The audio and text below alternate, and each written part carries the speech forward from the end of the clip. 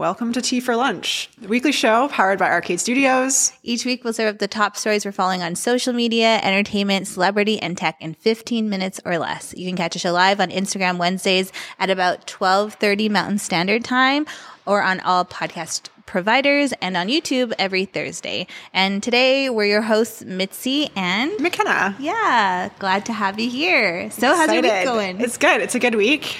We get to celebrate with our Halloween chalices this week. We're tea. in spooky season.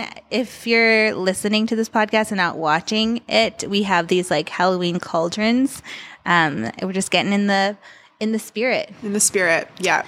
This Thursday, actually tomorrow, we have our second annual Arcade Halloween Happy Hour, which is a big deal because last year was the first time we've ever did like a Halloween thing for our team where people actually like dressed up and wore costumes, and we had a prize and it was really fun. And then this year our team's much bigger and we're going to do it again, and people are going all out, I think. I think so. It's the first time I've ever planned a Halloween costume ahead of time, not like the day of. Nice. So I'm excited, and I put like a little hint on my Instagram story the other day, and a lot of people here were like, ooh, what are you doing? I can't figure it out. So nice. I'm excited to see how it turns out. I really got to put my makeup skills to the test. Oh my gosh, yours involves makeup? I could never do makeup, like a costume that requires good makeup, because that would be really tough. Mine, for the first year ever since I've known Mike, he's agreed to dress up for Halloween. So it's been 7 years that I've been trying to convince him to do a couple's costume with me, and this year's the year that he's decided to do it. So we have been really trying hard to find a costume that he's like okay with doing. Couples costumes are actually really hard. They're hard. And you have to take into account like your natural look, so to make it like worth your while. So a few couples costumes that we're not going to do.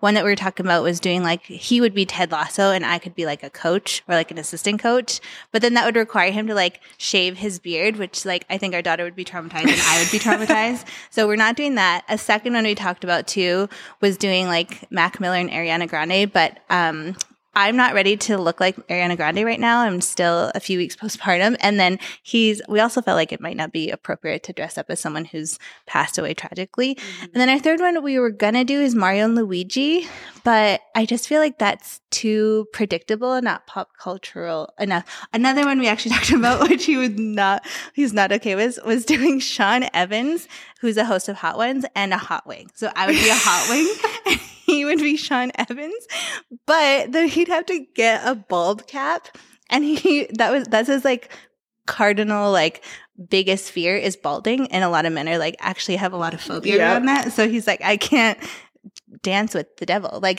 I couldn't do that and like see myself as like a bald person. So no shade to Sean Evans, because I think he's an incredible person, an excellent interviewer, but so we're not doing that. I love the Hot Ones one. I wish I thought of that. I know. I'm so bummed that we're not doing it, but I got to respect his wishes, because I would be so happy to be dressed up as a hot wing. In that like a big giant like hot wing that you just like put over yourself. I'm already predicting how like girls are going to be like a sexy hot wing. I would not be sexy. I am not the type of girl. Full chicken wing. Yeah, that is not my vibe at all.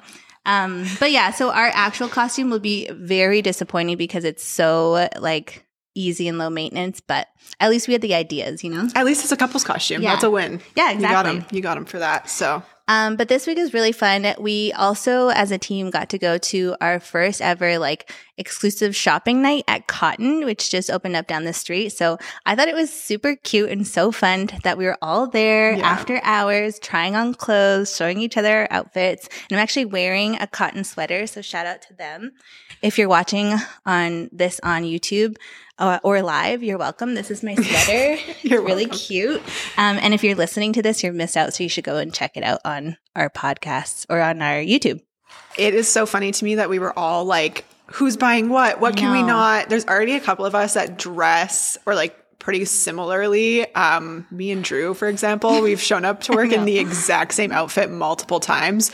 So much I think fun. It was so cute and it was so fun. So thank you, Cotton, for having us. And hopefully we'll get to do more of that. Yes. We still got to do like a little fashion show at work. Yeah, I think we should do a post-shop fashion TikTok. Yes. For sure. This is fall 2022 line. Yeah. Literally. We'll just model for them exactly. going forward. Anyways, we got some pretty good stories. Should we jump in? Yeah, let's kick off with our first story of the day. Instagram has some updates, but before you freak out that, again, more updates, they're actually pretty good this time. So yeah, I'm happy with these. Yeah, we've relied on third-party apps for scheduling for years, and they are finally testing out in-app scheduling features. Social media managers everywhere are overjoyed. We'll see.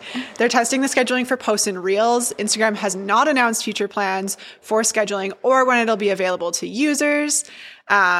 Yeah, scheduling. That's a huge one. Actually, I was thinking about like, what are all those companies going to do once this gets rolled out to everyone? There's like literal companies of people that work there. Duh, that's what a company is. But there's companies that exist to allow you to schedule posts. So what are they going to do? It's going to be an interesting shift.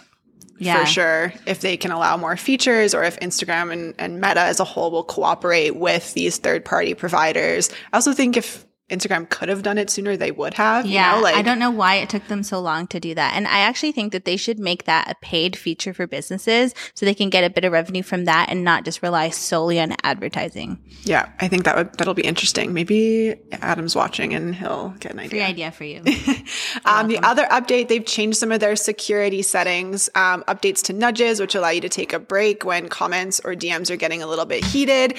You can also block accounts based on any accounts that the user currently has. If you've blocked someone in the past, you might have seen that it's like block them and future accounts they may create. Now it'll be that plus other accounts they may already have. And Adam is saying that this might help with scam accounts for things like Instagram giveaways and the fake accounts that we see pop up around those to imitate other businesses. I love that. I think it's like such a great feature. We should have done that like years ago, but I'm not going to complain because it's a great feature to have. And I love that you can like literally like follow people in the accounts that they create. And I think you can only make like 5 accounts on Instagram. So you got to be really dedicated if you're getting blocked and you're creating more than 5 accounts. Yeah, I think it'll be interesting. And the last thing they made improvements to is hidden words. Kind of just follows under that same security feature to make improvements. Another one that's just like finally. Yeah. Good job, Instagram. Good Slow job. clap for you. I like it. Next story we have, we cannot not talk about this. Adidas has cut ties with Ye, also known as Kanye, and they're absorbing a $247 million profit hit as they're doing this. So after a rash of offensive behavior, I think we've all seen what he's talked about. Adidas has ended their partnership with Ye. The move will lead to a $247 million hit to their earnings, having immediate effect on the company's shares. By terminating the partnership, Adidas will end production of all Yeezy branded products and stop payments to Ye and his company. This decision has come obviously at a huge price. The Yeezy line of sneakers account for almost half of Adidas's profits, according to estimates from analysts. And Adidas joins Gap and Balenciaga this week in severing ties with Ye. Anna Wintour has also cut ties with Ye and Vogue. So lots going on with Kanye and his, the backlash from his comments that he made in the last 2 weeks, I think. So I think we all have seen it, so we don't need to really talk about it here, but I think it's such a huge deal in our culture that like Adidas is doing this, especially considering that half of their profits are coming from the Yeezy line of like clothing and shoes. Definitely probably not an easy decision to make. I assume there'd be lots of people who had to be involved in that decision, but I think it's a really commendable move. I do want to speak to some people who maybe are overseeing a brand account. And sometimes when things like this happen and it kind of takes over the narrative on social media, especially around, human rights and things like that, we all kind of feel like we need to speak up and say something about it. And there's nothing wrong with that. But I have also seen some brands who started talking about how they're severing their relationships or their ties to Kanye and his products as well. And some of these companies have literally no actual business relationships with Kanye. They're just kind of also just using an opportunity to say where they stand. And that's not necessarily bad, but I do want to encourage you, unless you have actual business relationship with Kanye, you don't need to publicly talk about how you're severing relationships with him. Like, I don't think it's as effective if you're not, Balenciaga, Adidas, or Gap. Like, those are like, anyone who's actually having business with him. So I do remember, like, there have been a few moments in the past where small businesses especially feel like they have to comment and have to come out of the woodwork and say where they stand. And I don't think this is one of those instances. I think instead our collective energy could go towards how we support, Jewish people in our communities already. And there's so many organizations that are already highlighting